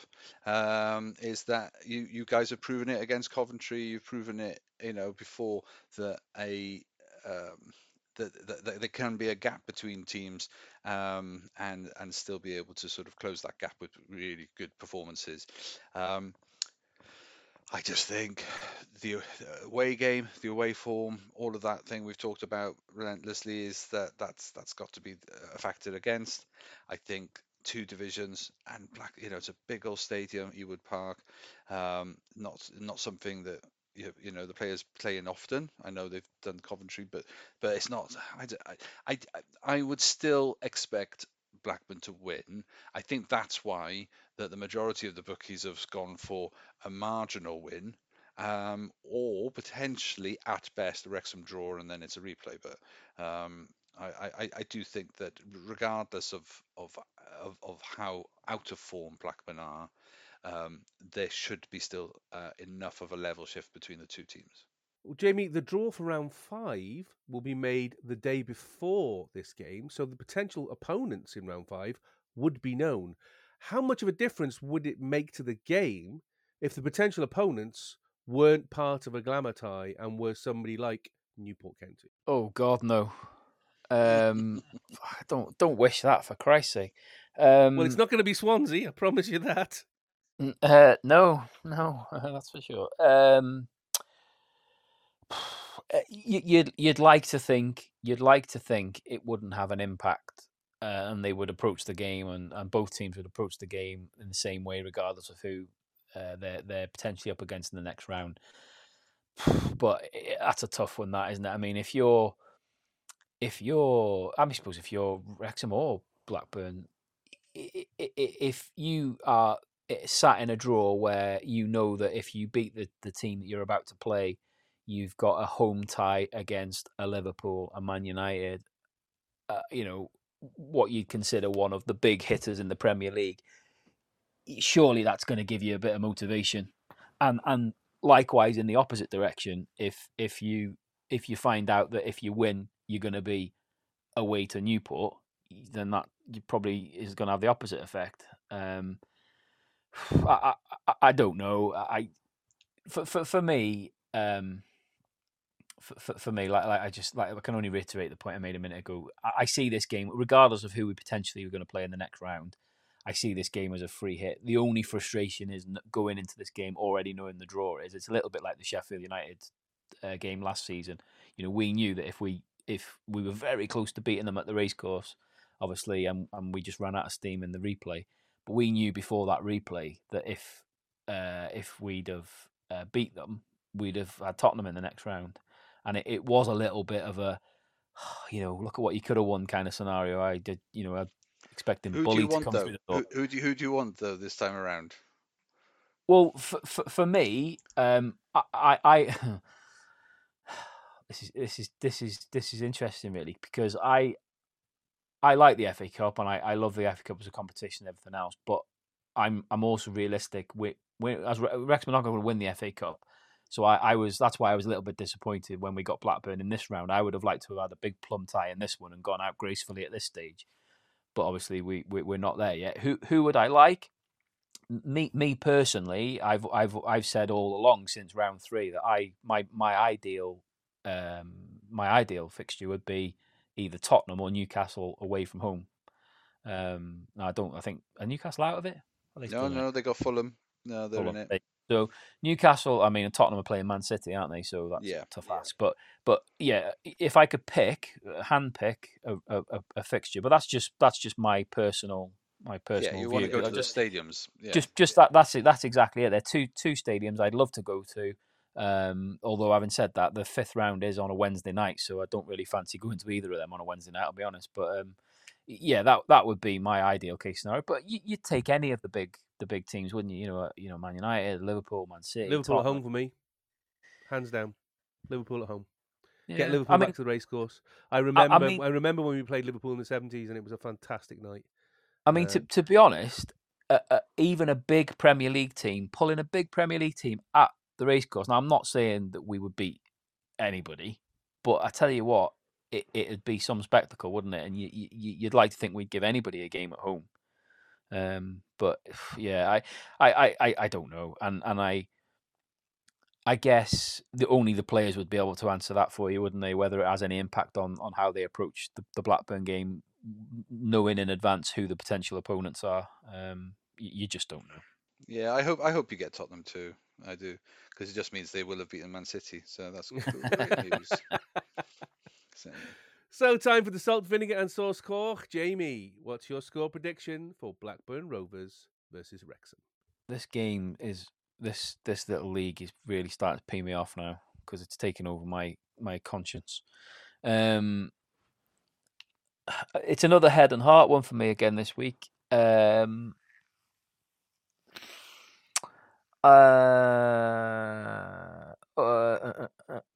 I'm gonna say a 2-2 draw, and then we'll take them back to the racecourse. And are we going to win at the race? Not that it's for the league, but are we going to win at the racecourse? Then you think? Yeah, I think I think we're going to go through, but I think we're going to draw. I think we're going to draw on Monday night. We're taking back to the racecourse and beat them at the racecourse. Daz, what's your score predictions for Blackburn Rovers versus Wrexham? Well, I'd already written this down, but if the bookies are saying the same thing, then I must be onto something close to a winner. I've gone for Blackburn 2, Wrexham 1. And I'm predicting Blackburn Rovers 3, Wrexham 1.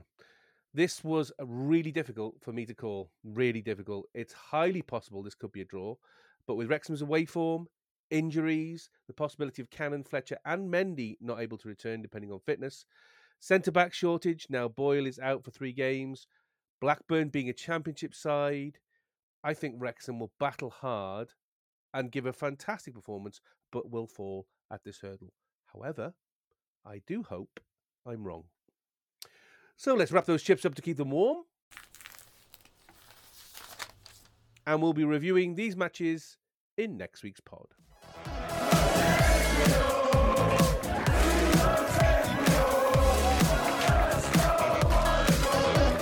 So it's Burns night, and like a well-made haggis, we've presented a stomach lining full of sawdust and shit that you'd never swallow. So we hope you enjoyed it. You've been listening to the Eat More Chips podcast, the official podcast, one of the greatest Welsh supporters flags in the universe. If you have enjoyed listening to us, please support the podcast, like, subscribe, and leave a comment. You can find us on Spotify, Apple, and Google Podcasts. You can also go onto our social media, such as Twitter, @TweetMoreChips, Threads, search the Eat More Chips podcast, or drop us an email, eatmorechipspodcast, all one word, @gmail.com. Instagram, Eat More Chips Podcast, and on Facebook, search for the Eat More Chips Podcast group. You can leave us a review if the platform you're listening on lets you do so, and if you have anything particular you'd like us to discuss, please feel free to drop us a line. In the Dragon's Hole this week, our thanks go to our special guest, Dave O'Brien. Thank you, Dave. You're very welcome. Been an absolute joy. Please tell the listeners where they can find you on social media. Oh, I'm only on the X at O'Brien Photos. So feel free to jump on there and get into a conversation. And you'll be heading off to Ewood Park on Monday with Jamie, so I imagine you're as giddy as a schoolgirl. I feel like a child before Christmas. Well, enjoy that away day, and hopefully it will be a win. And as it's St. Dwyn Wednesday today, the Welsh patron saint of love, I thought we'd get all romantic, as my 2 colleagues get their partners the perfect gifts this most romantic of days. For Daz, it's a bag of chips and the promise not to wipe his knob on the curtains after sex. So thanks, Daz. Blimey, where did that one come from? But That's yeah, a bit harsh. You're welcome. Has he been looking again? I don't know. And for Jamie, curry-scented candles from Pound Stretcher and sexy underwear. Although Jamie in crotchless panties and a peephole bra just sounds like a massive turn-off to me. So thank you, Jamie. Why are you even thinking about that? You weirdo. I've been Welsh Techie, and the best present I can give my wife is to not come home. So, until next time, come on Cymru, and come on the town.